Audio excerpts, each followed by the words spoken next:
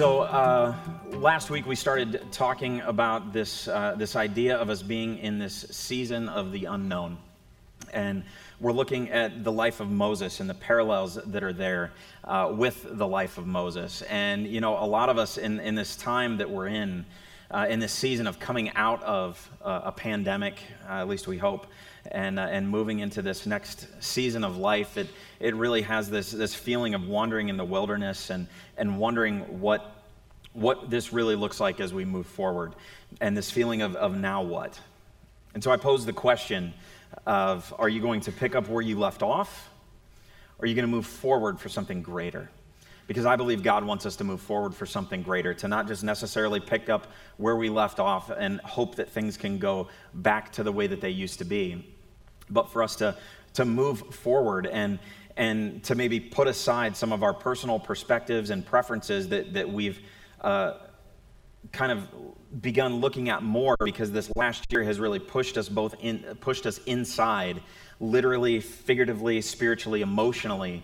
We've all been kind of forced inside, and so now what do we do with this as we move forward, as we're in this place of the unknown, and what that might look like moving forward?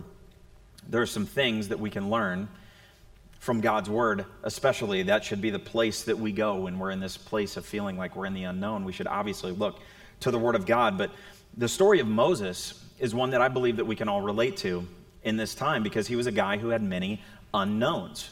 There were a lot of unknowns in his life, and he knew that he was called. He knew that he was meant for more, as I hope you do. I hope you know that God wants to use you, and that we're all meant for more. But he was also flawed, and he knew it. He was reluctant, and he had low self-worth and low self-esteem at times, as we all do. But he was unsure of himself, and at almost every turn, he had to face a problem that was bigger than he could handle and bigger than himself. And it sounds a lot like how many of us feel right now. I think we all can kind of relate with that idea. So we're going to see what we can learn from the faith of Moses. We're going to see what we can learn from his successes, from his failures, what else we can learn about ourselves, our faith, and about God. And so we're going to be looking in Exodus chapter 3 today. So if you do have your Bibles, your physical Bible, you can flip to Exodus chapter 3. And we're also going to be really hanging out there the entire time. And I want to get right into it. So if you've got your Bible app on your phone or personal device, you can find Connect Church in Akron, Ohio.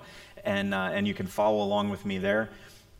But chapter 3 really picks up where chapter 2 left off, where Moses is a shepherd. And so he is keeping the flocks for his father-in-law, Jethro.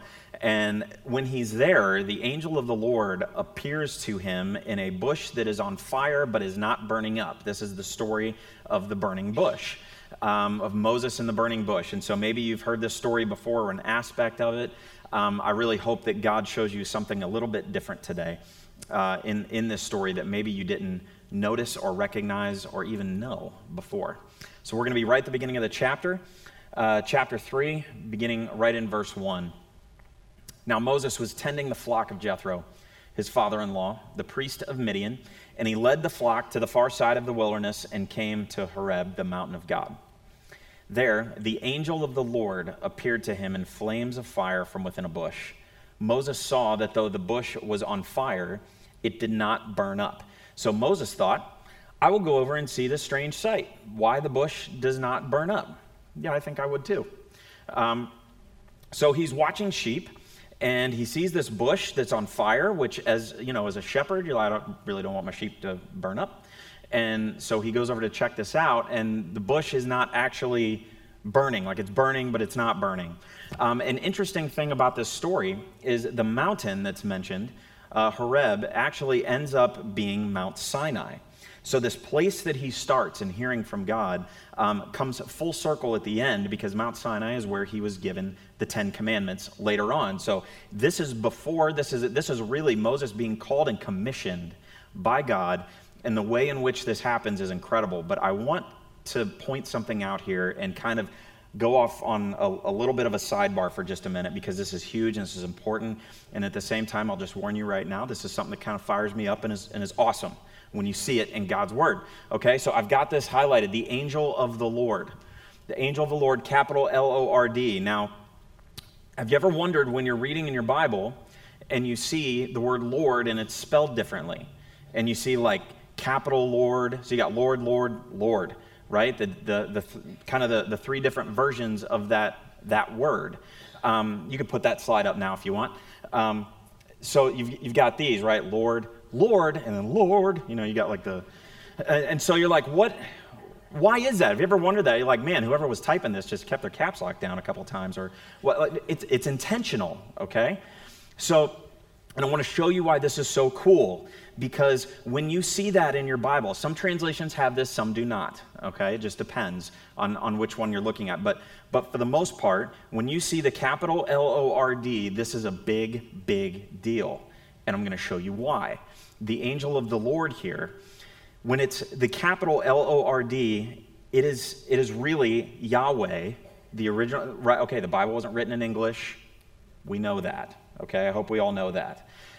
So the translations here, we have to kind of, to really get the full picture as to why this is a big deal. The capital L-O-R-D is referring to Yahweh, God, the presence of God in Him there. And so when we see that, we need to take note of this. The angel of the Lord is mentioned many times in the Old Testament, and this is essentially Jesus. And this is an important thing, because a lot of times we think about the Old Testament and we think about the New Testament in separate ways. And let me just tell you that the entire Bible points to Jesus from Genesis to Revelation. The entire Bible does, and you see him throughout. And I'm telling you right now, when you see this is going to change the way you read the Old Testament, because you're going to see Jesus throughout the Old Testament. There are times throughout the Old Testament that are referred to in theology. They're called theophanies. And I'm not going to get too nerdy here for a second, but I will for just a minute. They're called theophanies or Christophanies, as Elmer Towns liked to call it when I was doing Liberty Online. He liked to call them Christophanies, and it's where we see Jesus in the Old Testament. And this is one of those moments, and this will completely change the way that you read the Old Testament and unify your view of Scripture and of Jesus. I want to flip to, you don't have to right now because I'm going to put it on here, Colossians chapter 1. And I want you to look at these verses here, 15 through 16. Now remember, when Paul's writing this, when he's thinking about Scripture in the Bible, he's thinking about what? The Old Testament, right? The Torah. That's the Bible to him. It's the Old Testament. He's not sitting here writing this going, I think I'll write a book of the Bible. So he's writing this in his previous knowledge of God. And he says this: Christ is the visible image of the invisible God. Okay, right there. I hope if you know stories in the Old Testament, should start coming to mind. Okay? He existed before anything was created and is supreme over all creation. For through him, God created everything in the heavenly realms and on earth. He made the things that we can see and the things that we can't see, such as thrones, kingdoms, rulers, and authorities. In the unseen world, everything was created through him and for him. This is a big deal. So here's an easy way to think about this. We've seen this statement: Jesus is Lord, right? Jesus is Lord, and we believe that, and we say amen to that. But when we see Jesus is Lord, capital L-O-R-D, we can know, reading through Scripture, that's a really kind of easy way to look at that. That when you're looking at the Old Testament and you see the capital L-O-R-D, you can know that that is a theophany, and that is Jesus in that moment. Granted, this is before he was born, and so I'm not going to get too deep into all of that, but just know that John chapter 1 says that in the beginning was the Word, and the Word was with God, and the Word was God. And so who is the Word? We know that was Jesus. Jesus was there at the beginning. Have you ever read the verse in Genesis where it's God talking, and he says, "Let us create man in our own image"?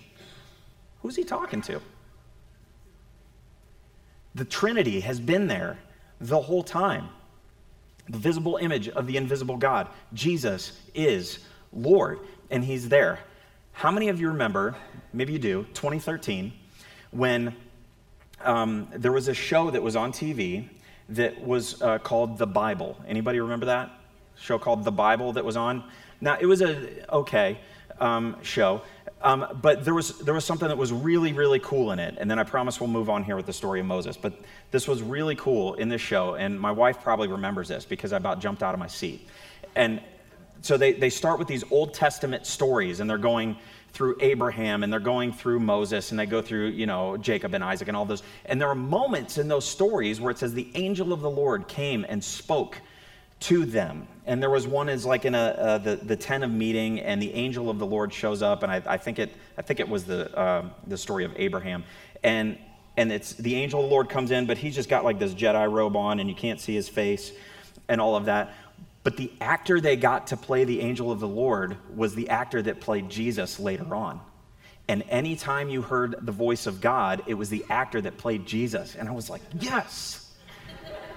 Finally, they got that, that's like a cool theology moment that they got right. The rest of the show is a little spotty, I'm going to be honest. But that was cool, and they got that right. By the way, if you haven't seen The Chosen, they got a lot of that right, if not almost all of it. It is a great show. It is a fantastic show. If you haven't watched it, it will change your perspective on Jesus, just like I hope the Word of God does today for you as well. And changing your perspective on Jesus, because Jesus has always been there and always will be. And we're going to get into that more as we go through here. And so at this moment, at the burning bush, God calls out to Moses, and he calls out to him, and God then begins to reveal a number of characteristics and a number of things to Moses, but not about Moses, about himself. He begins to reveal things about God, and this is an important thing to note. Because the character of God is an important thing, because as we get to know God more and we build our relationship with him more, we need to know more about him, and it increases our understanding of him. And so let's go to verse 4. Let's go to verse 4 here. It says, when the Lord saw that he had gone over to look, God called to him from within the bush, Moses, Moses. And Moses said, here I am. And so the first thing that Moses hears God say, the angel of the Lord say, is his own name. He says his own name to him. And this really goes to show the personal nature of God and him calling him, the value that God has on personal relationships. We are not his minions. We are not his minions. We have value. We are important to him. He knows us by name. He knows you by name and loves you and calls you by name, and he wants to use you. And you're going to see that theme as we go through this. Let's go to verse 5. Verse 5 and 6 here. It says, do not come any closer, God said. Take off your sandals, for the place where you are standing is holy ground. Then he said, I am the God of your father, the God of Abraham, the God of Isaac, the God of Jacob. And at this, Moses hid his face because he was afraid to look at God. And so not only was the removal of his shoes a sign of respect, which it absolutely was, because he was in the presence of God. Like, get your head around that for a quick second. Just being in the presence of God. I think sometimes we read through these things and he's in the presence of God. And so he removes his shoes, but it was also a posture issue, because in the day, servants usually did not wear shoes. So from the very beginning, Moses is saying, I'm your servant. Right from the very beginning. And so God reveals himself in this moment he starts with declaring some relationships with the patriarchs, God of Abraham, God of Isaac, Jacob. Why would he do that at this moment? Why would he do that in this moment? Well, there's a couple important things to remember here. Not a whole lot had been revealed about God to people at that time. We have the privilege now of having the entire Word of God right now, and God's revelation to us and understanding and reading all of these things about God. Up to this point, not much had been revealed about God, and not hardly anything, if anything, had been heard from God in 400 years to God's people. And so God needed to basically tell him, I'm not a new God, I'm the God that's always been there. And though 400 years had passed, I have not forgotten, and I am still at work. And here's the thing, guys, for us, now, he is still the same God. He is the same God that he was in Genesis 1 as he is all the way through the end of the book of Revelation. He was the same God then as he is now. He is the same God. and always will be. And in your life right now, it might seem like 400 years have passed, and like God has not heard you, and God feels unknown to you. In many ways, this last year felt like that for a lot of people. You may feel like he's not working. You might feel like at this point, his plan and his purpose have really just gone by the wayside. But let me just say this, he is still the same God, and he is still working. He was working then, and he is working now, whether you see it or not. Let's move on to verse 7. The Lord said, I have indeed seen the misery of my people in Egypt. I have heard them crying out because of their slave drivers, and I am concerned about their suffering. Look at what we're learning here about God, about his character. Let me read this quote to you from author Tim Chester. Here's what he writes. God is above us, but he is also among us. Most of us know what it is like to be forgotten by God, or when God seems far away. Perhaps you feel that right now. You cry out because of your suffering, just as the Israelites did. And you feel as perhaps they felt, that God doesn't hear or isn't interested. But God says, I have seen, I have heard, I am concerned. God is not separate, or God is separate, he is not distant. God is separate, he is not distant. This is an important thing to understand and to know. He is separate because he is perfect and he is holy. And holy means to be set apart. And that is a good thing.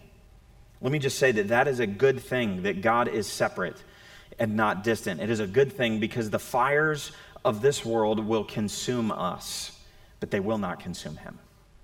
They will not consume him. So yes, we need to respect his holiness. We need to realize that he is set apart, but we also need to realize and remember that he cares and connects to our needs. He always cares and connects to our needs, though it may not be in our timing, and it may not be in the way in which we think it is. Let's keep reading. Verse 10. So now go. I am sending you to Pharaoh to bring my people, the Israelites, out of Egypt.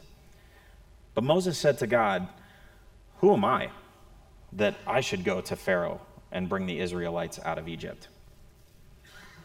Who am I? You ever felt that way? Yeah, same. Often. I think we've all felt that way in different ways, for sure. I felt this way many times. Just like Moses, we question ourselves instead of trusting in the Lord. We question ourselves instead of trusting in him. If he calls you to it, he will bring you through it if you keep your focus on who he is instead of who you're not. Let me say that again. If he calls you to it, he will bring you through it, because we have to keep our focus on who he is instead of who we're not. And that's basically what God tells Moses to do as we look in these next verses, because that was the way in which Moses was questioning God here and asking him this question. And I love God's response. Take a look at this here in verse 12. And God said, I will be with you, and this will be the sign to you that it is I who have sent you. When you have brought the people out of Egypt, you will worship God on this mountain. Moses said to God, suppose I go to the Israelites and say to them, the God of your fathers has sent me to you. And they ask me, what is his name? Then what shall I tell them? And God said to Moses, I am who I am. This is what you are to say to the Israelites. I am has sent me to you. I am who I am. You know what's awesome about that? The complete reversal of Moses' concern here, both literally and figuratively.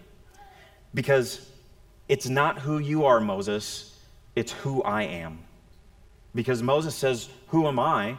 And God's like, it's not who you are, it's who I am.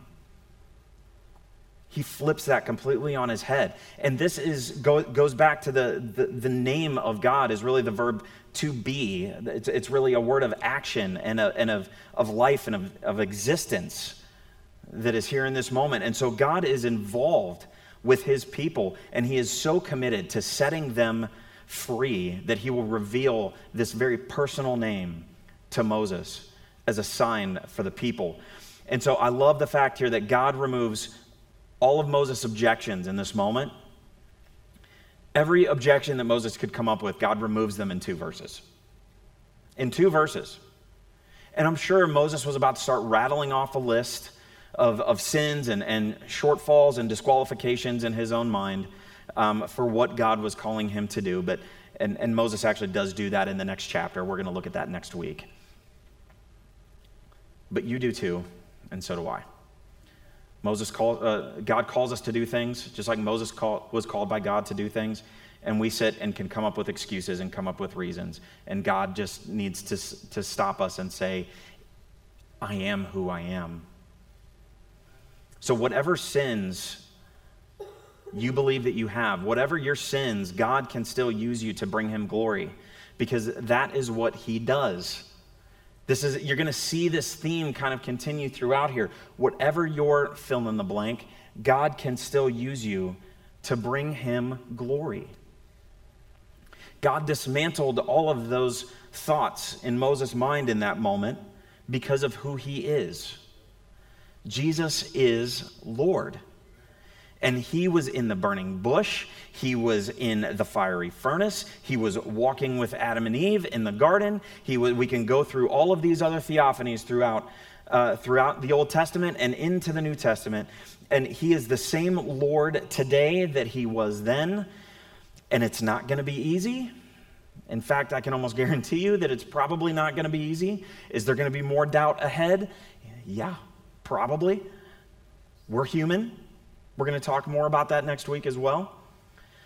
But he removes any objection that you can come up with to do what he's called you to do because he loves you so much.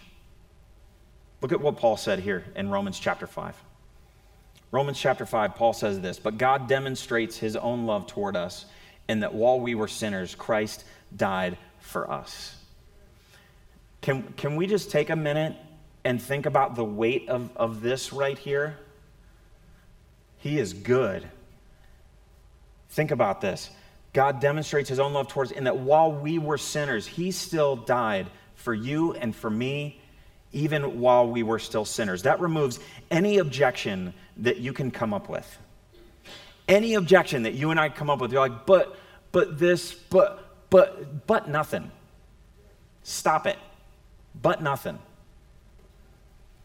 He loves you anyways. He loves you so much that he died for you. So soak this in for just a second. How big of a deal this is. And then look down a little bit further in the chapter. In verse 20, he said this, the law came in so that the offense would increase, but where sin increased, grace abounded all the more. So that as sin reigned in death, so also grace would reign through righteousness to eternal life through Jesus Christ our Lord. Sin increased. And God's like, yeah, well, so did grace, so there.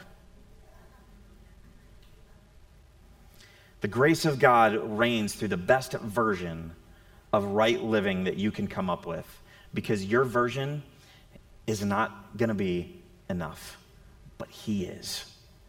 He is always enough. There's this quote from a pastor named Mark Batterson, and it says this, God doesn't call the qualified, he qualifies the called. And you may have heard this before, or a version of this before. And it's a great quote, and it's an inspiring quote, but it's also a quote that can be taken out of context. It's a quote that can be used in the wrong way. And I agree with this statement when it's used in the right perspective, from a certain point of view, because it can definitely be misconstrued. And don't get me wrong, Mark Batterson is awesome. I love the guy. Everything he's written is awesome. He's got a few video series on Right Now Media that are killer, so I would just encourage you to go look for those. There's guys, dads, there's a really good one called Play the Man. That's awesome. I can't encourage you to go watch that one enough. But let me just talk about this statement for a quick second here. As you think about this as it applies to yourself. Moses was qualified.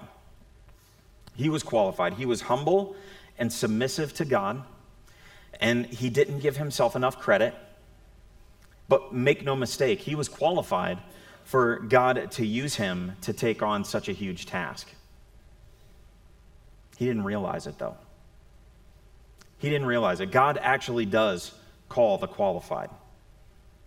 But it's because he qualifies us, and he qualifies you through your struggles, through your experiences, through your influence, through your faithfulness, through you being a good steward of his word,